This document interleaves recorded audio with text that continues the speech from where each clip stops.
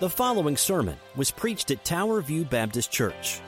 We are a gospel-centered, relationship-driven church that exists to know, grow in, share, and serve Jesus Christ. We do all this for the glory of God. For more about us, please check out our website at www.towerviewkc.com.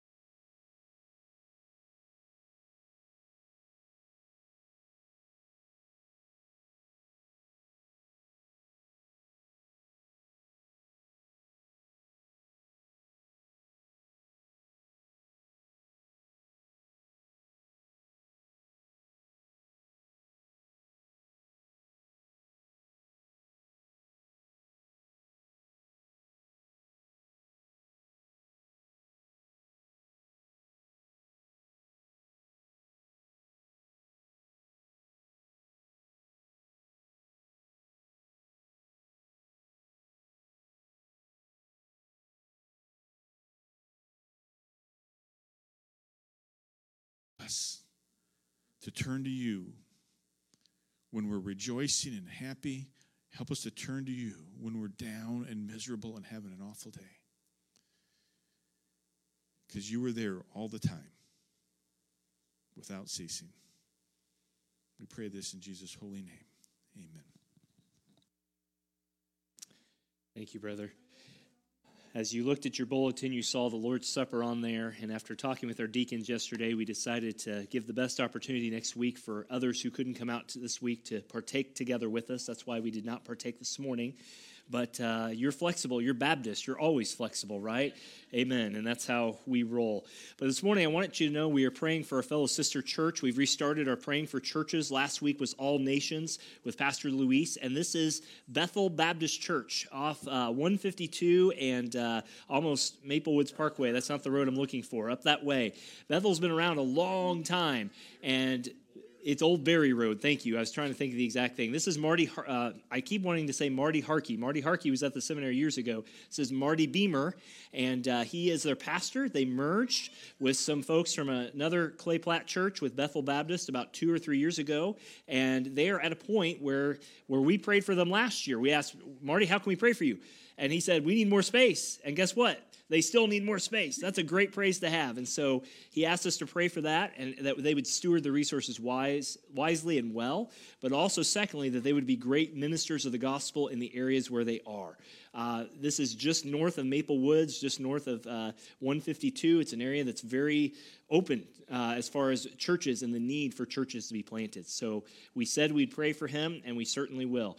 I hope when they take screen captures of me that I told him, I said, I didn't get a good picture of you, and he said, send it to me, and he said, that's okay. Sometimes you get weird faces, but this is him preaching, and he said, I just want you to know the Word of God is king for us, so no matter what my face looks like, it's what Christ is exalted matters, and so there it is, and I love a brother who does that. So let's go before the Lord and pray, and we are going to try and unpack a quote-unquote easier section this week of Revelation chapter 11 as we do. Will you bow your heads with me? Let's go before the Lord. If you're joining us online, thank you for being with us as well in this time of weather that we're having. Father, thank you so much that you are the God who reigns.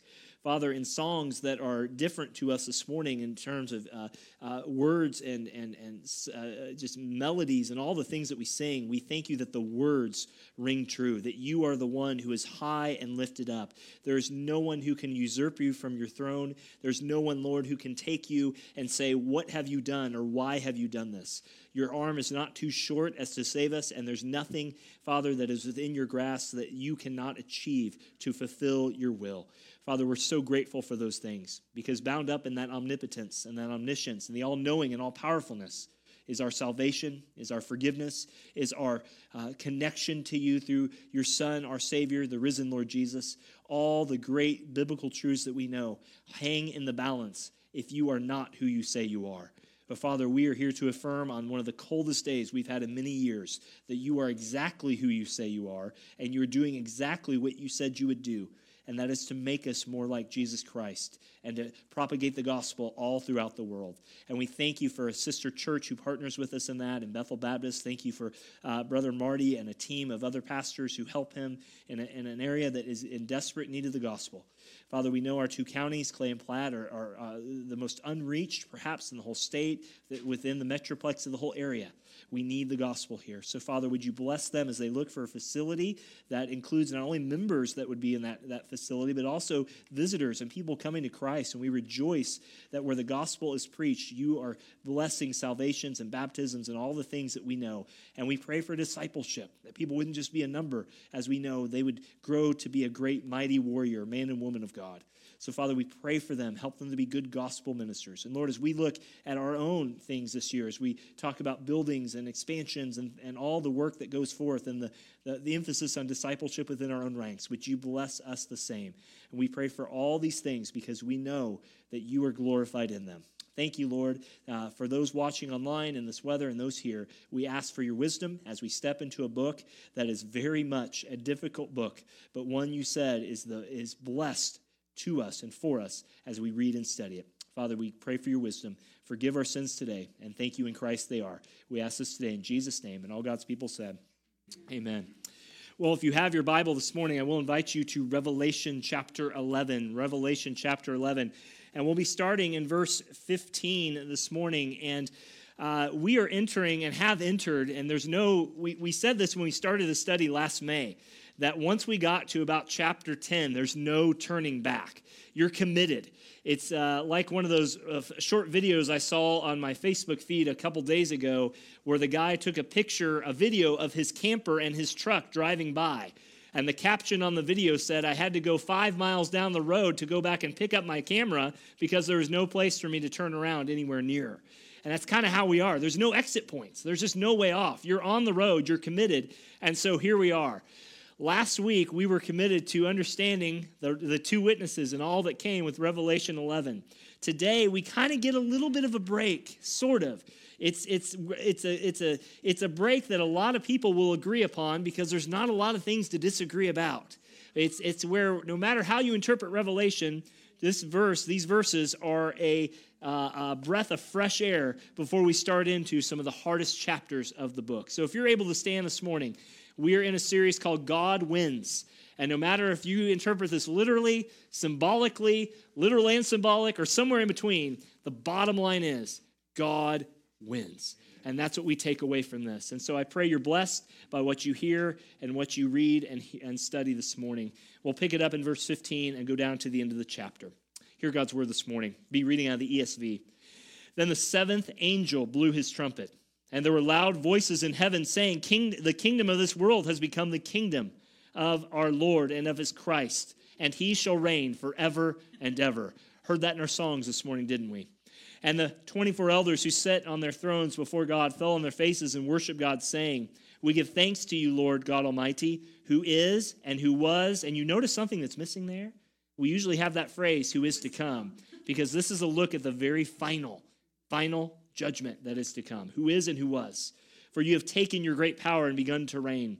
The nations raged, but your wrath, verse 18, and the time for the dead to be judged, and for rewarding your servants, the prophets and saints, and those who fear your name, both small and great, and for destroying the destroyers of the earth. Then God's temple, verse 19, in heaven was opened, and the ark of his covenant was seen within the temple, and there were flashes of lightnings, rumblings, peals of thunder, an earthquake, and heavy hail. Kind of sounds like our weather the last. No, I'm just kidding. But it does feel that way. I want you to know that this is the seventh trumpet being blown, and we'll review that briefly in a moment. But as we get ready to go into this, chapters 12 through 15 are going to be another break before we start the intensification of what we now know is the end of the world. But God wins, and that's what I want you to see today. Will you pray with me as we go before the Lord? And let's ask him to bless our time again. Father, as we come to you, we thank you for your great word. We thank you for this final scene at the end of another series of 7. We saw the 7 seals. We got to see into heaven. And here are the 7 trumpets. We get to see once again into the glimpse of what things will be like on that great day, capital D, that comes when you bring to fulfillment all that came to be. And Father, whether we believe we're raptured out before, in the middle, or after, or somewhere in all that, what matters most is that you are glorified, and that what is said here is the theme and praise of our lips even now as we live through these days that sometimes are hard to take account of. But Father, you are the God of all history. As is often said, it is truly your story, and it is in your hands. So Father, as we study this, may our hearts be lifted higher to heaven. May our praises be deeper in you, and may we find greater identity in Christ as we live out our faith in this topsy-turvy world that we know on planet Earth. Father, we love you. Thank you for Jesus. It's because he lives that we also live today. We pray this in his name, in Jesus' name. And God's people said, amen. You may be seated. Well, many of you have seen this guy before. This is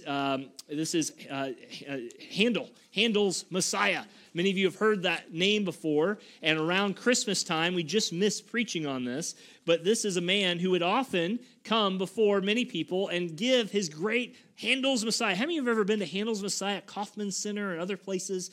And you know that famous scene, the Hallelujah chorus. Well, these verses that we just read were inspired by and actually quoted in Handel's Messiah.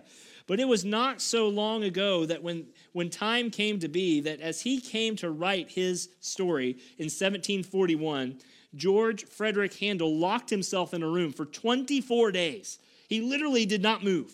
And he wrote what now became the most famous composition of probably song ever made. And it wasn't until 1743 when King George heard this, and many of you are aware of this tradition, that at the very end, as they get to the hallelujah chorus, hallelujah, hallelujah, hallelujah, hallelujah, that chorus, when they get there, everybody stands up because King George stood up. Whether King George was a Christian or not, you can debate that till the cows come home. But the climax of the Hallelujah chorus was taken here from Revelation 11, 15 through 19. And as a tribute to that, we stand up every time that the Handel's Messiah is done. But what is interesting about all this is that Handel himself said that he felt closer to God's presence, because one thing about the whole composition of it, it's all Scripture. It's all Scripture all the time. It's just a whole composition of verses put to song, and classical as it may be, it's God's word, and that always lifts one's heart, and it's hard to debate that. Well, as we're unfolding Revelation 11, we have the Hallelujah chorus going on. After all the terribleness that we looked at last week, there's once again another time out in heaven, an interlude, a vision of what is to come in the days ahead. And it's a call, as we saw in Psalm 100, as you'll see, a call to joyful worship, of serving the Lord with gladness. We are called to serve him with gladness and come before his presence with thanksgiving. That's what we're called to do. And this whole picture of Revelation is not about just fire and brimstone. It's about God receiving what is due to him. And what does he do? He's due worship. What is worship? It's ascribing or giving to God all the praise and all the thankfulness that he deserves. And that's what it's about. You know, Johann Sebastian Bach, a contemporary of Handel, said that music's aim is for God's glory. You know, in a lot of churches, and we are so blessed that we are a singing church, that when music goes up on the screen, even if it's not your melody, it's not your groove, you still sing it because it's true. And we thank God for that in our church. But worship, according to Scripture, is not an act in and of itself. It's giving God everything he deserves. And that is the importance of it. Do we desire to worship as these at the end desire to worship? You know, it's often been said, if you don't want to worship God here, why would you want to worship God in heaven, there, and at that time? Makes no sense. Is worship like a hotel for you?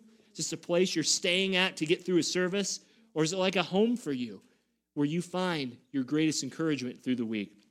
The big idea this morning is simply this, to boil down all this section of Revelation, is that worship is not about any entertainment of people. It's about exalting God. It's about lifting up God. Because you're going to see a contrast between these two entities, the kingdom of the world and the kingdom of the Christ, there in verse 15. And we're going to talk about those different things. But friends, we need both. You know, some people come to church because they love preaching. They love amen and give it to them and talk about the culture and do all these things. And they love preaching, but they just stand like statues when the singing goes on. And there are some who come that it's all about the singing. When the preaching comes, they're on their phones, they're doing blah, blah, blah, they're chatting, they're doing this, they're up and down out the service 5 million times. Friends, we need both. You need gospel-centered preaching, and you need gospel-centered singing. You cannot divorce the two. Deep theology leads to deep worship, or it should, in our church and everywhere else. And so this morning, what you're going to see is that Christ is going to be exalted. He's going to be worshiped. He's going to be brought to bear. But before we get there, I want to give you a little background of where we have been, because it's been a minute, and it's been another minute, and a lot of details in between. How have we gotten here? Well, John is writing on an Isle of Patmos, on a rocky island on the outcrops of Greece, and he sees God high and lifted up. And last summer, we went through those 7 churches that he wrote to, and then he started into the 7 seals. I'm going to put this up on the screen. It's hard to see. There was a white horse, a red horse, a black horse, a pale horse, and all these different horses. Saints were slain, wrath was brought, and finally angels were assembled. If you want the Cliff Notes version, that's about as good as it gets, by the way. But through all this, Christ is lifted high. But there's this big complaint in Revelation chapter 4. Who's worthy to break the seal? And we knew that was only Jesus Christ who could do that. But we've talked about this series of 7 seals, 7 trumpets, 7 bowls. And these 7 seals were the first of the 7. And they would go through 6 of them at one time. And finally, in the 7th, they would give a glimpse of heaven, just like you're seeing now. And then we transitioned over to the 7 trumpets. And this was most recent, the 7 trumpets. They had everything from land disasters, and you can see this on your screen. A third of the seas destroyed. The rivers and springs were contaminated. There was also horrific stinging sores, and a third of humanity destroyed, and all these things. Some we said was literal, some we said was symbolic, but the big point of it is something was going to happen. God was in control of all this. And do you remember what people did? Look back at Revelation chapter 9, verse 20. Do you remember how people responded to this? The rest of mankind who were not killed by these plagues did not repent of the works of their hands, nor give up worshiping demons, the idols of gold and silver or bronze and stone and wood, which cannot see or hear or walk, nor did they repent of their murders or sorceries or their sexual immorality or their thefts. All this hardened people's hearts. And we're going to see that again today as we look at Revelation 11. But now we're at the seventh trumpet. The second cycle of seven is coming to an end. And this is after in in Revelation 10, John was given a commission by God once again to go to all the world and share the gospel and to bring forth the truth of the word of God. Remember, he ate the scroll and all that stuff. And finally, Revelation 11, these two witnesses come out and they share the gospel. Again, if you take that literally or symbolically, the point is that God's powerful word is going to go forth in this world and people are not going to like it. And they're never going to like it. And you get to this heavenly scene and you come down to what we now see as the final vision of the seventh trumpet. But after that, you're going to start to see an intensification. It's kind of like these dolls. You remember these dolls like this? These Russian dolls? As you take one bigger one and one out and one out and one out and one out and one out and one out, and they get bigger to smaller. Some of y'all have these in your homes. What happens is after Revelation 11, it starts to get more intense and more magnified. That's so magnified that it gets so minute that it's almost hard to tell what's future and what's now and what's then and all that stuff. But I want you to know, God wins. Keep that simple thing before your mind. God wins. Whew. That's a sermon in itself, isn't it?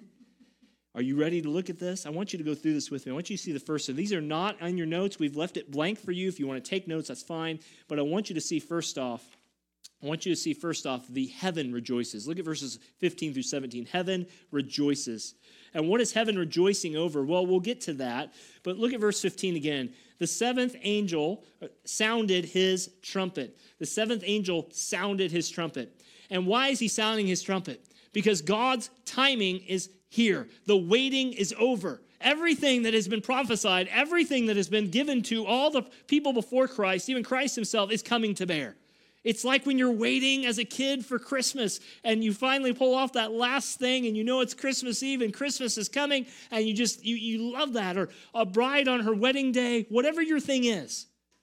Some people to pay $30 to go stand in negative 30-degree wind chill last night. Whatever your success in life is, go do it. But the waiting was over. And it's a meticulous time frame. We are seeing the later. It has not happened yet, but what he's telling us here is that there's a sense that this is happening, and it's decisive. This is very decisive. What is happening in chapter 11 is the blowing of the trumpet is the final sound that comes. The final trumpet blast is here. This is not the end. We will see the end played out in later detail, but again, he's giving you a vision of it at the end of the seventh trumpets. It's almost like some of you sports fans say, when it comes to a time of the game, and you know that something has happened. For the Chiefs this year, it's been drop passes a lot of times. And you say this, the game is over.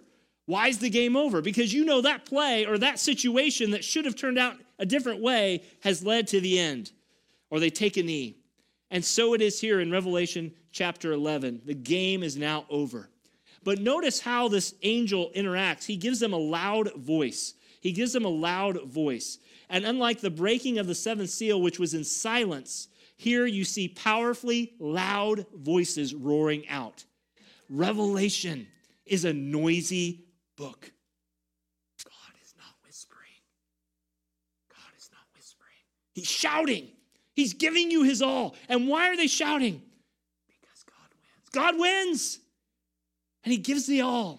And you see that here where he says they came with, and your Bible may say different translations here, but several of them say the word specifically in the Greek, loud voices. And this is powerfully loud. The angels are loud. The elders are loud. The saints are loud. Everybody's loud. And that's why, as you come to worship, there needs to be orderliness to worship, and there should be. But don't be afraid to use your outside voice to sing praises to God in church. Amen? It's okay. If you can scream in -30 degrees at a Chiefs stadium, you ought to have the same gusto for what you do here, for what God has done for you in Christ as we worship him in the church. They roar. So what is heaven celebrating? What is heaven celebrating? Well, you notice what he says here. It says the kingdom of this world, it's a transfer of kingdoms. The kingdom of this world has become the kingdom of our Lord and his Christ, and he will reign forever and ever. Notice that the word kingdom here is not plural. Your Bible should have, in verse 15, it should have singular, the kingdom of this world, the kingdom of this world, and kingdom of our Lord. The kingdom of this world is what Adam started out to be. Adam gave everything and was given everything, but we know that's not how it ended up. Genesis 3 makes very clear that through Adam, with Romans 5, sin entered the world, and Satan took over that power, he usurped it, and he sets kingdom against kingdom, and nation against nation. But that's not how God wanted it to be. But here we see a transfer over, a transferring of one kingdom to the next. You know, Satan tried to take over God, didn't he? Or Christ specifically. Remember in Matthew 4 and Luke 4, he said, if you will just bow down and worship me, everything that you see will be yours. And of course, that never happened. You know, theologians love to debate, could he have bowed down? Could he have given into it? No. Guys, our God, our Christ, never sins. He never fails. And he never bows down to Satan or any of Satan's devices. And that's good news for you. But notice that what it says here, this kingdom of the world, which represents sin and Satan and dominion and evilness, notice here that it has become. Do you notice that turn over the phrase? This kingdom here has become. This is past tense. It's saying to you that it's been stopped. The kingdom of this world has been plugged up. It's been brought to bear. And where he says the kingdom has become the kingdom of our Lord, it tells us that the kingdom has become unstoppable.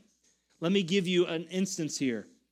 Isaiah 53, 5 and 6, but he was pierced for our transgressions. He was crushed for our iniquities.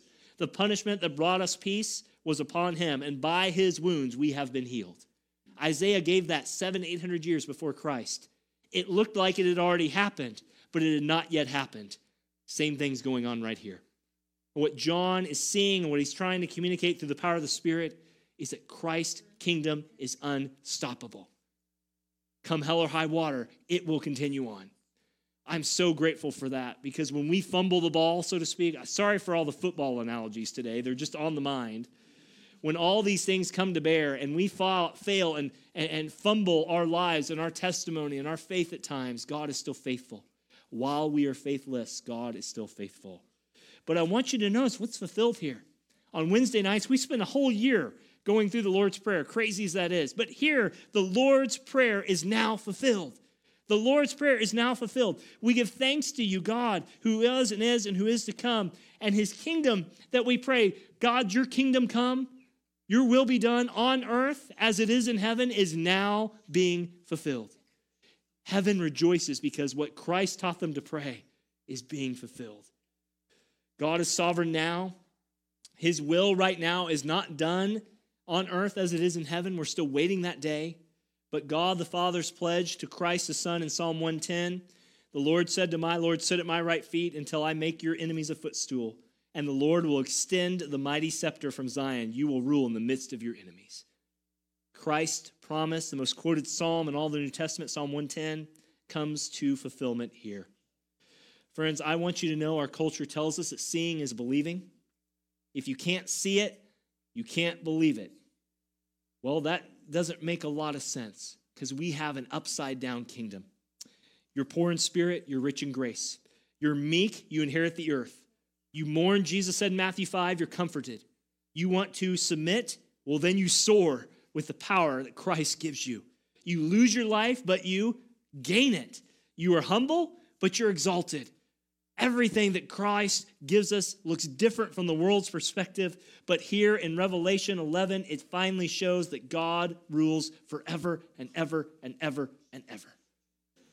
I've said it once, you're going to hear me say it again. I am not looking forward to starting what is going to kick off in Iowa this week, the Iowa caucuses and all the that goes like this around political candidates.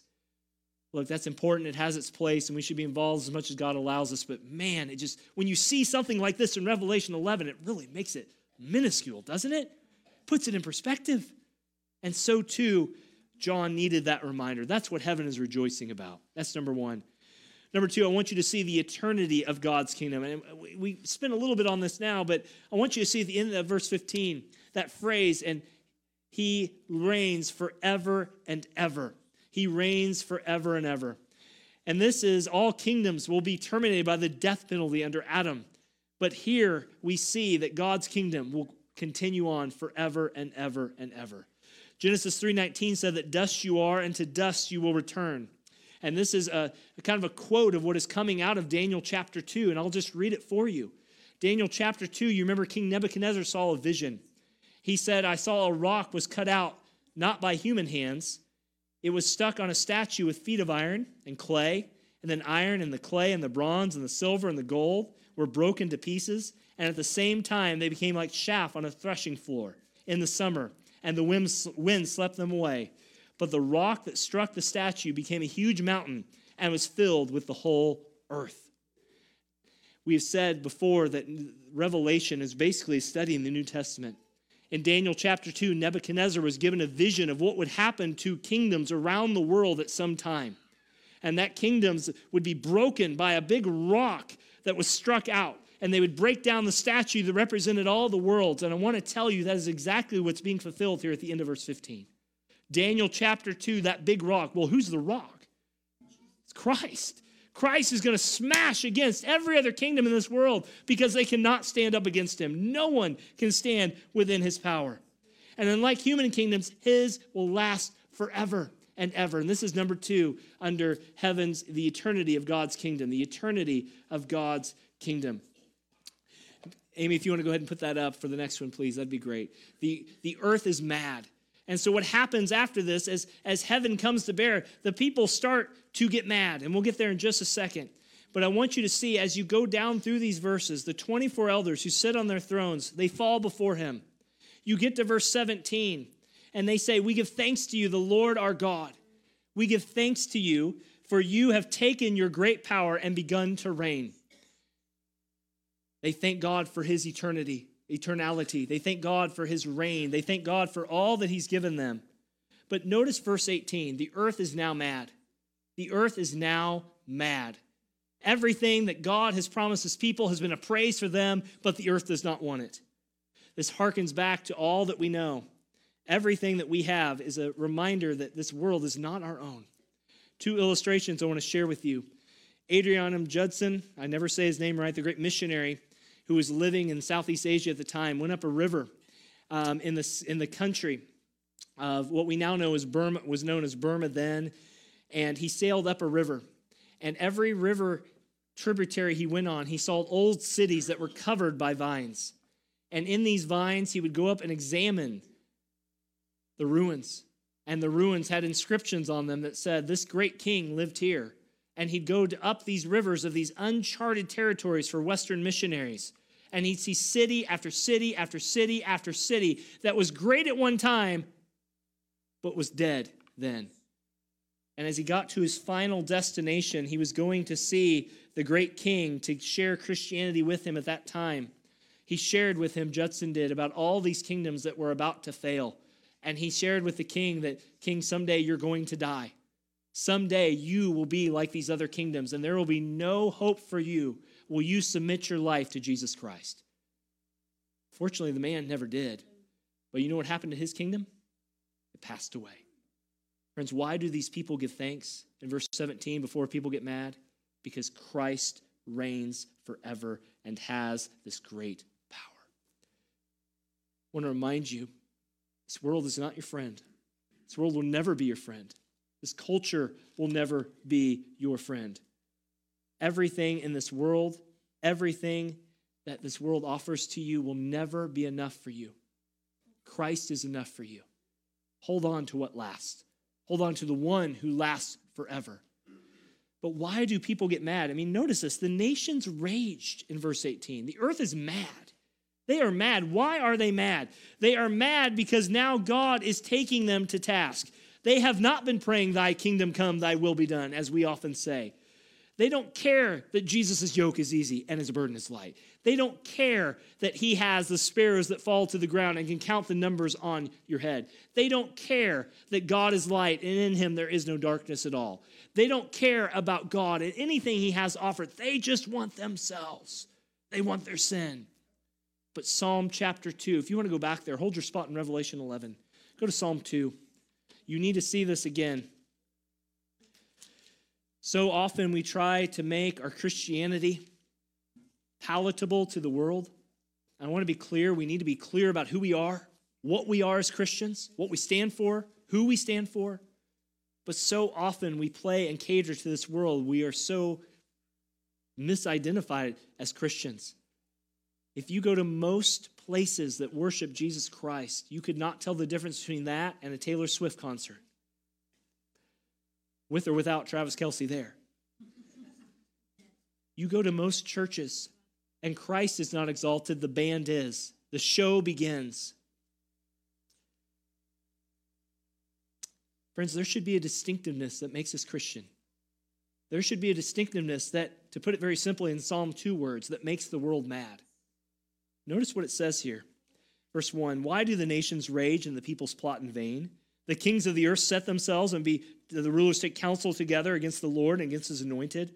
Let us burst apart their bonds and cast away their cords. But notice what God's response is. God's not worried. God's not shaking in his boots. What's it say he does? He sits in the heavens and he does his best laugh. Ha, ha, ha, ha. He doesn't worried about anything. The Lord holds them in derision. He will speak to them in his wrath and terrify them in his fury. As for me, I have set my king on Zion on my holy hill. When you get to verse 18, what you are seeing is that people are being people. The kings of the earth who are enemies of Christ have fought against him. And what does he do? He goes and he installs a new king. And do you know what his name is? His name is Jesus Christ. And if you were to read the rest of Psalm 2, you will know that it says that I've installed my king Zion on my holy hill. And he says, you are my son. Today I've become your father. Ask of me, and I'll make the nations your inheritance, the ends of the earth your possession. You will rule them with an iron scepter, and you will dash them to pieces like pottery. What he's saying is this. At the end of days, people are going to do what people outside of Jesus do. They will curse God. They will hate God even more. They will not love him. They will not come to him, but they will be what they are. And this rage is a filled opposition. You want to make your way to Revelation 11, that would be great. It's coming. Revelation 12:12 puts it this way. It says,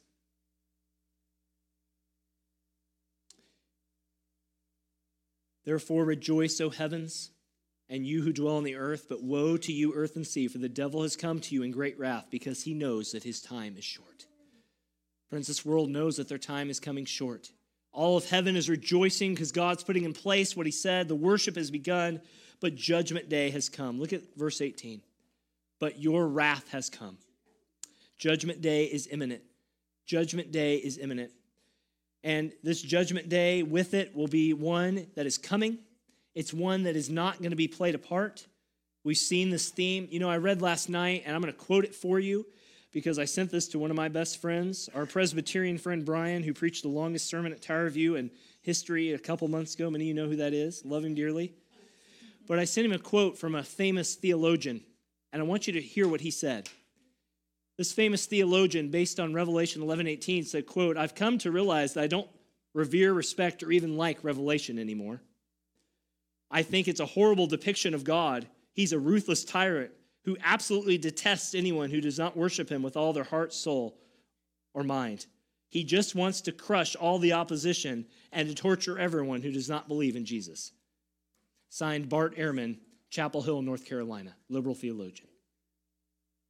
Friends, God's wrath is not his way to say, I told you so, God's wrath is doing exactly what he said to do. God has given the world chance after chance after chance after chance to come to know him. And what has the world said?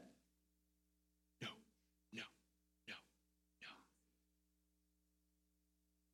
Hebrews 4:13, nothing in all creation is hidden from his sight. Everything is uncovered and laid bare before the eyes to him whom we must give account. Matthew 12:36, I tell you, Jesus said that men will have to give an account on the day of judgment for every careless word they've spoken. The point of all this is that as he gets down to this prayer, he says that the wrath has come, the anger of God has come, and the time for the dead to be judged is there. And they are the ones who will be destroying the earth. Amy, if you want to put up the rest of that slide, that'd be great. Thank you. God is patiently waiting. God is not just trying to crush people. God loved his creation, but creation said, I'm going this way. And what we know is that God will bring a judgment upon his people. But notice that there is a reward in there for us. Did you notice that in verse 18? He's going to do two things. He's going to reward the servants. Reward the servants. What is that? We don't know, but Romans 2 said God will give to each person according to what he has done. We don't know what these rewards are. We talked about this in earlier Revelation. Is it going to be great crowns that we receive? Is it going to be great praise we receive? We really don't know. 1 Corinthians and Revelation 20 are really the only places we see this. But what we know is that if you're faithful to God, he's going to take care of you. And in that taking care of you, there's some blessing that comes. And the prophets and the saints and those who fear your name, both great and small, that talks about Revelation 20, where the great and small will be judged before the book will be opened, the book of life, and judgment will come. But what we know is that he will have a special place for those who are destroying the earth. Do you see that last phrase in verse 18? What does that have to do with this? Those who are destroying the earth. There's a lot of interpretations on this. He's going to destroy those who destroy the earth. What is he saying? He's probably referring to those who are taking extra things from the earth that are not necessary to take. Say, Darren, have you gone green environmentalist on us? Not quite. But that's what it says. He's destroying those who are destroying the earth. Those who are causing havoc and sinful recklessness on this earth will have a special judgment, it seems, for them when that day comes.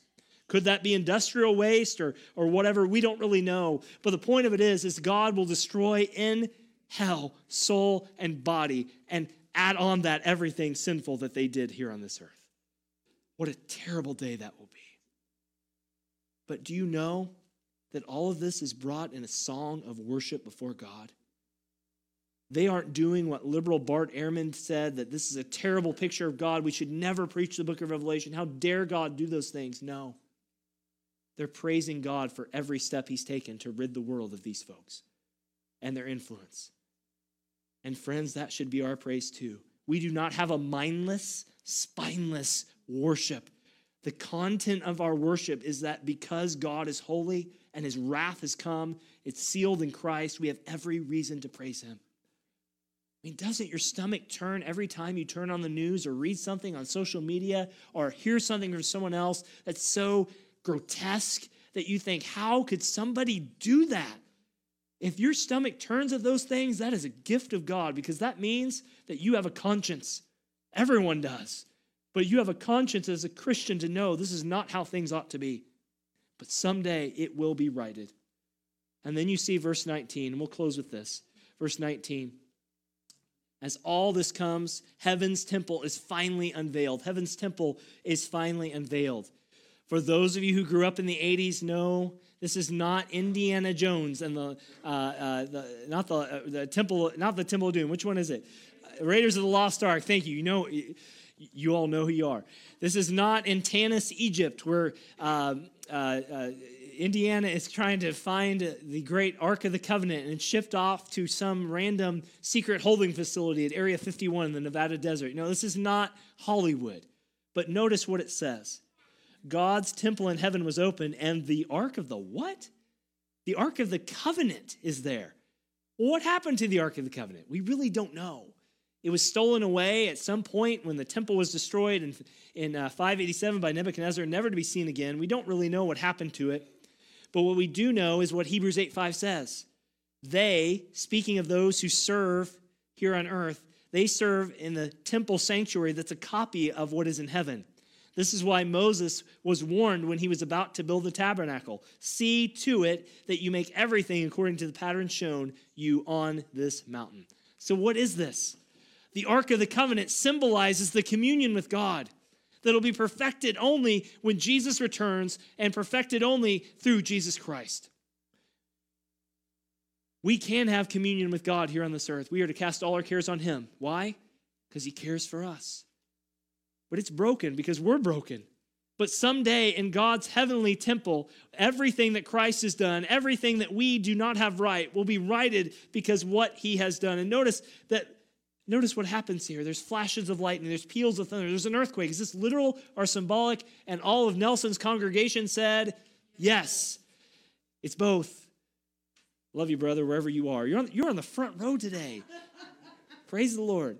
If you're visiting, this is Pastor Nelson. He often puts two statements that are both going to get a yes answer together, and we say yes. That's what we do. That's been our revelation takeaway after all these months. What does this mean for you? As heaven's temples come, let me give you 4 quick things as we close. What does this mean for you? First, Christ's kingdom is coming. There's no stopping it. You need not wait for any special warning. He's told you it's coming. Be ready. Be ready. Secondly, do you long for the kingdom of God to come? Amen. Do you yearn for it? Do you desire it? Do you want it to come now? And friends, there's work to be done, is there not? There are people to hear the gospel. There are disciples to be made. There are churches to be planted. There are all the great things that come. But the one thing that we know is that as you yearn for the coming of Christ, it is guaranteed.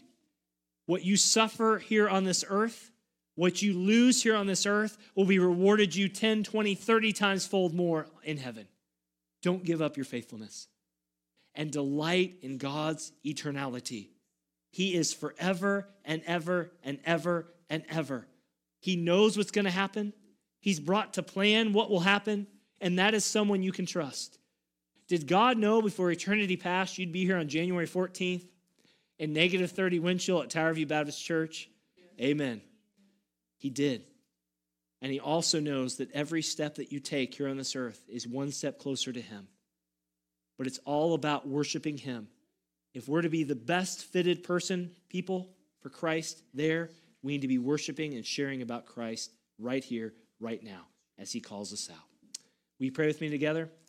Next week, Revelation 12, a woman, a beast, and a child. If you're ready to decipher that, we will be here. It's good to have you this morning. Let's pray together as we close with our last song. Father, thank you as we come to you. Lots of details here, Lord. Lots of pictures, once again, of what Christ has done. And lots of pictures, Lord, about what it is to follow you in days that are not easy. But Father, we join that great heavenly chorus that Handel wrote about so many years ago, that even though things are not as they should be, or as we desire them to be through the lens of your scripture, we know that someday they will be as you've set it out to be.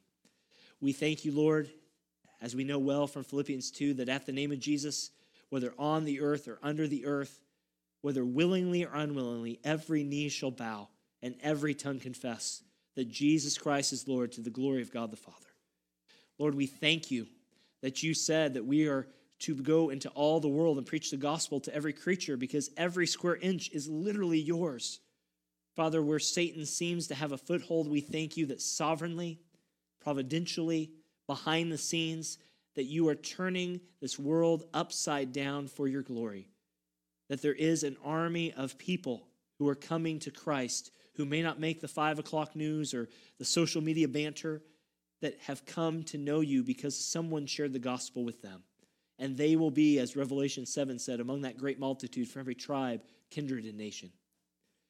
Father, as we close out the 7 trumpets, and we take a break for a moment in the next several weeks to look at chapters 12 through 16, would you be glorified as we try to unpack all these details?